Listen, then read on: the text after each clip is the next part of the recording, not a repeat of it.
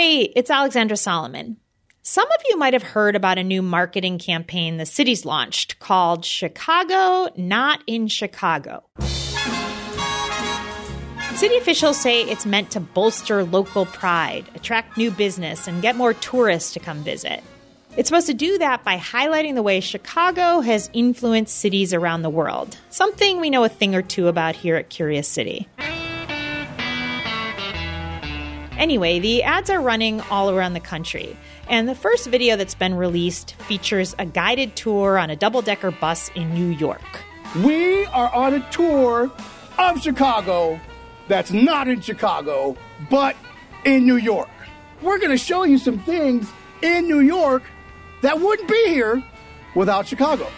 As the tour proceeds, the guide points out all the things invented in Chicago. You will see skyscrapers, the Empire State Building, the Chrysler Building, the One World Tower. None of those would be here without Chicago.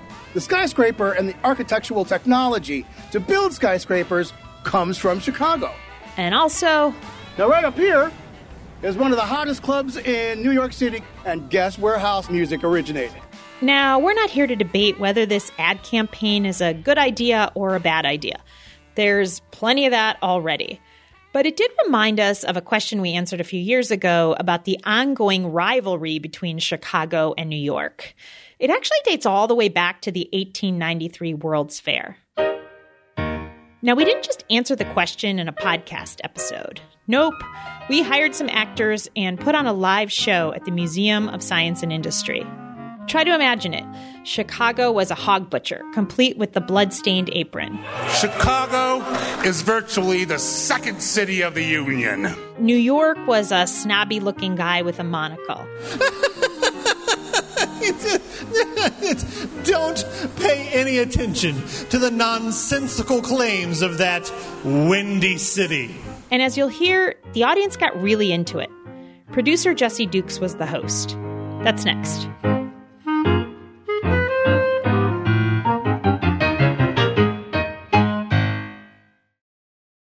Do you need a break from the news? Well, my friend, Nerdette Podcast is here for you. Our show is all about delight. We laugh about what's happening in pop culture and feature thoughtful interviews with fascinating people.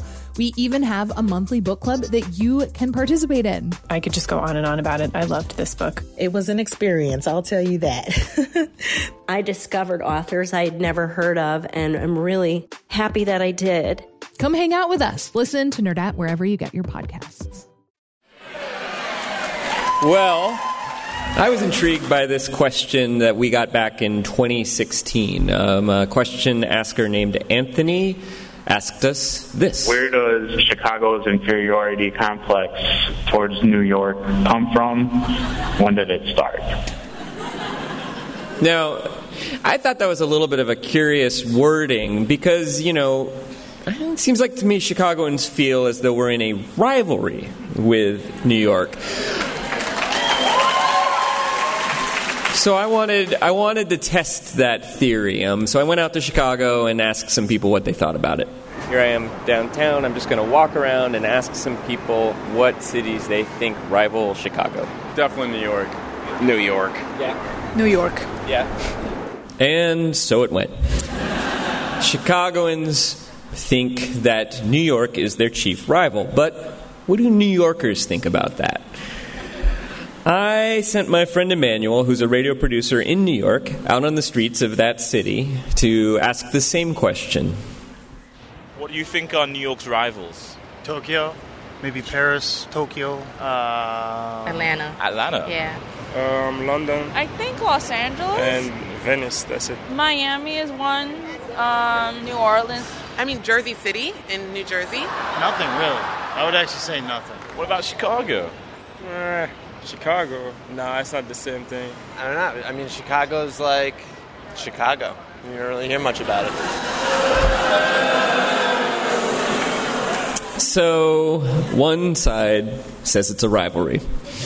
The other side couldn't care less. So maybe Anthony's wording is correct. It's not a rivalry. It's an inferiority complex. Maybe. But I guarantee you, if in 1893 you asked New Yorkers the exact same question, they would have said Chicago, and they would have been a little nervous because they were in a real rivalry with Chicago, and everybody knew it. And that rivalry had major consequences for both cities. And I'm going to tell a story about that, and as I tell the story, you're going to hear some insults from Chicago and New York, and those came from real newspapers. It goes back to the 1800s when there was a contest between American cities. It was a population contest. Now, it was assumed that New York was the great American city. But as the West was developed, Americans expected a great Midwestern metropolis to rise up. A second city, if you will. Maybe it would be Cincinnati or St. Louis or Milwaukee or Cleveland. And for decades, nobody thought it would be Chicago. But Chicago wanted to be considered.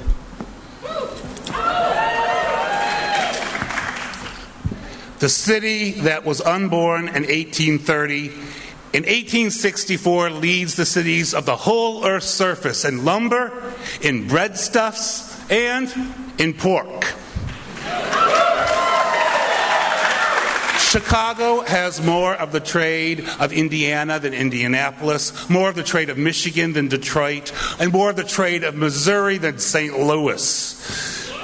Chicago is virtually the second city of the Union. This was a lie. In 1864, Chicago was still well behind St. Louis and Cincinnati. But the lie was becoming true. In the 1870s, Chicago built the Union Stockyards and became the railroad hub of the Northwest. And that meant more factories, more jobs, and more people. So, by 1880, the census showed Chicago was the biggest city in the Midwest, to the dismay of St. Louis. Hey, Ewan's down there. Did you hear? First comes New York, then Philadelphia, then Brooklyn, and then Chicago. Yeah. And then St. Louis. Now, Chicago kept growing throughout the 1880s, passing Brooklyn, then Philadelphia, and this started to make New York nervous.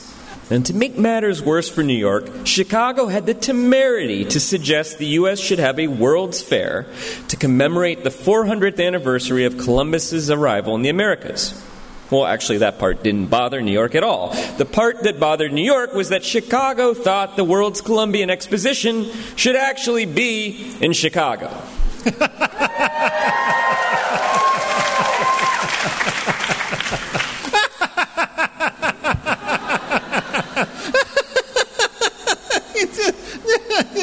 Don't pay any attention to the nonsensical claims of that windy city. Chicago could not build a World's Fair, even if it won it. And beginning in 1889, the two cities fought it out in the newspapers. New York brought up Chicago's pollution. Some of Chicago's statesmen have prepared a bill to be submitted to the Congress in the hopes of bamboozling that body into believing the Big Smoke is a good place for the World's Fair. The fair in New York's hands would be but a money-making scheme. And then they just broke out the insults. I heard that a man died the other day at the age of 110. What a fierce hold on life he must have had, considering he lived in Chicago. Chicago slaughters and packs its hogs. New York puts them on committees.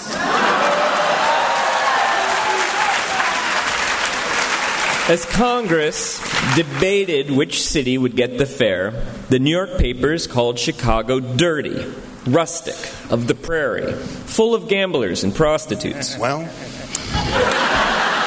some of which may have been true. But on February 24th, 1890, the U.S. Congress announced Chicago would host the Columbian Exposition.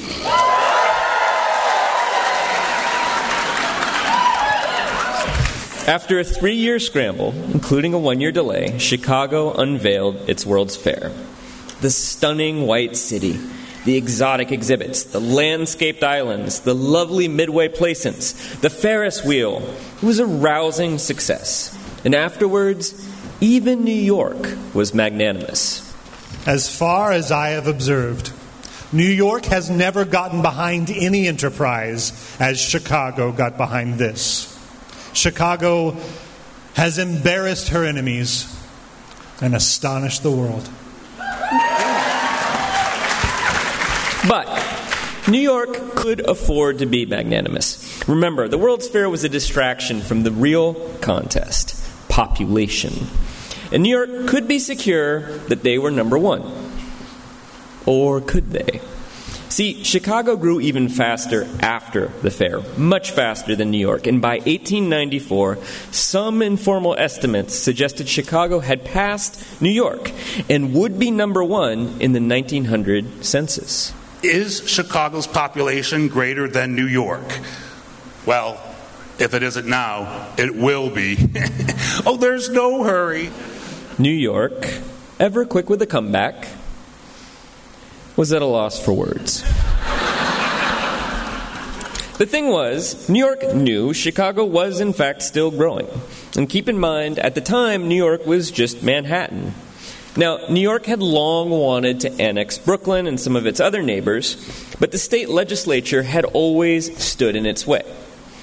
However, Chicago's taunting was apparently too much for those state lawmakers, and in 1896, New York passed a bill allowing New York City, then Manhattan, to annex Brooklyn, as well as Queens County, Bronx County, and Staten Island, nearly doubling in size and population, and crushing Chicago's hopes of being number one. Chicago has no jealousy in this matter and wishes greater New York all kinds of prosperity and sends the bride and groom its congratulations and wishes them a Happy New Year. But the Columbian Exposition revealed another kind of competition, one that Chicago might actually win. The Columbian Expo surprised Chicagoans by proving Chicago could actually clean up pretty nice. So, if we couldn't be the biggest city, well, we could at least be the prettiest, cleanest major city in America. So 7 years after the fair, the 1900 census made it official. New York is number one, Chicago is number two. And within 5 years, Chicago hired Daniel Burnham, the chief architect of the fair, to design one of the most ambitious concept plans in the history of American cities. We call it after him now, the Burnham Plan. It led to revitalized parks, 22 miles of green lakefront for pedestrians and cyclists, 69,000 acres of forest preserves, and I'll say this, I've recently visited New York and Los Angeles, and I can say that when it comes to the three biggest cities, Chicago is still the cleanest. And that, I would argue, is perhaps the greatest legacy of the 1893 Columbian Exposition, and Chicago's knockdown, drag-out rivalry with our good friends in New York City.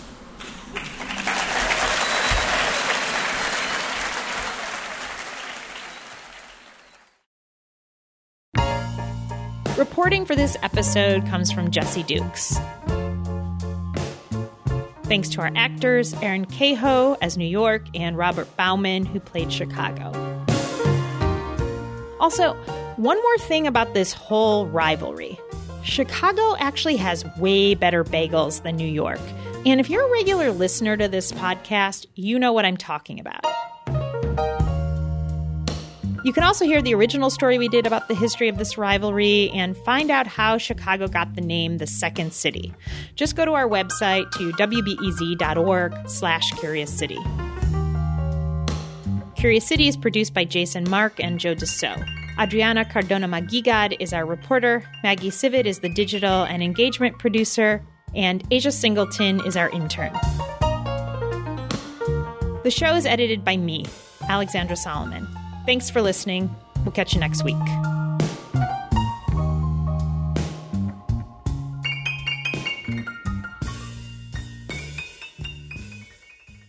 Sometimes sometimes you just need a quick overview of the news. Meantime, it was chaos today at the Chicago City Council. A Chicago cop with a controversial past is running for judge. Other times, you're looking for a deeper understanding of what's going on in the city. Wow, no one has asked me that question. The Rundown podcast has all of that, and it's Chicago-based, so you know what's up in your neighborhood and across town. Listen to The Rundown wherever you get your podcasts or at wbez.org/rundown.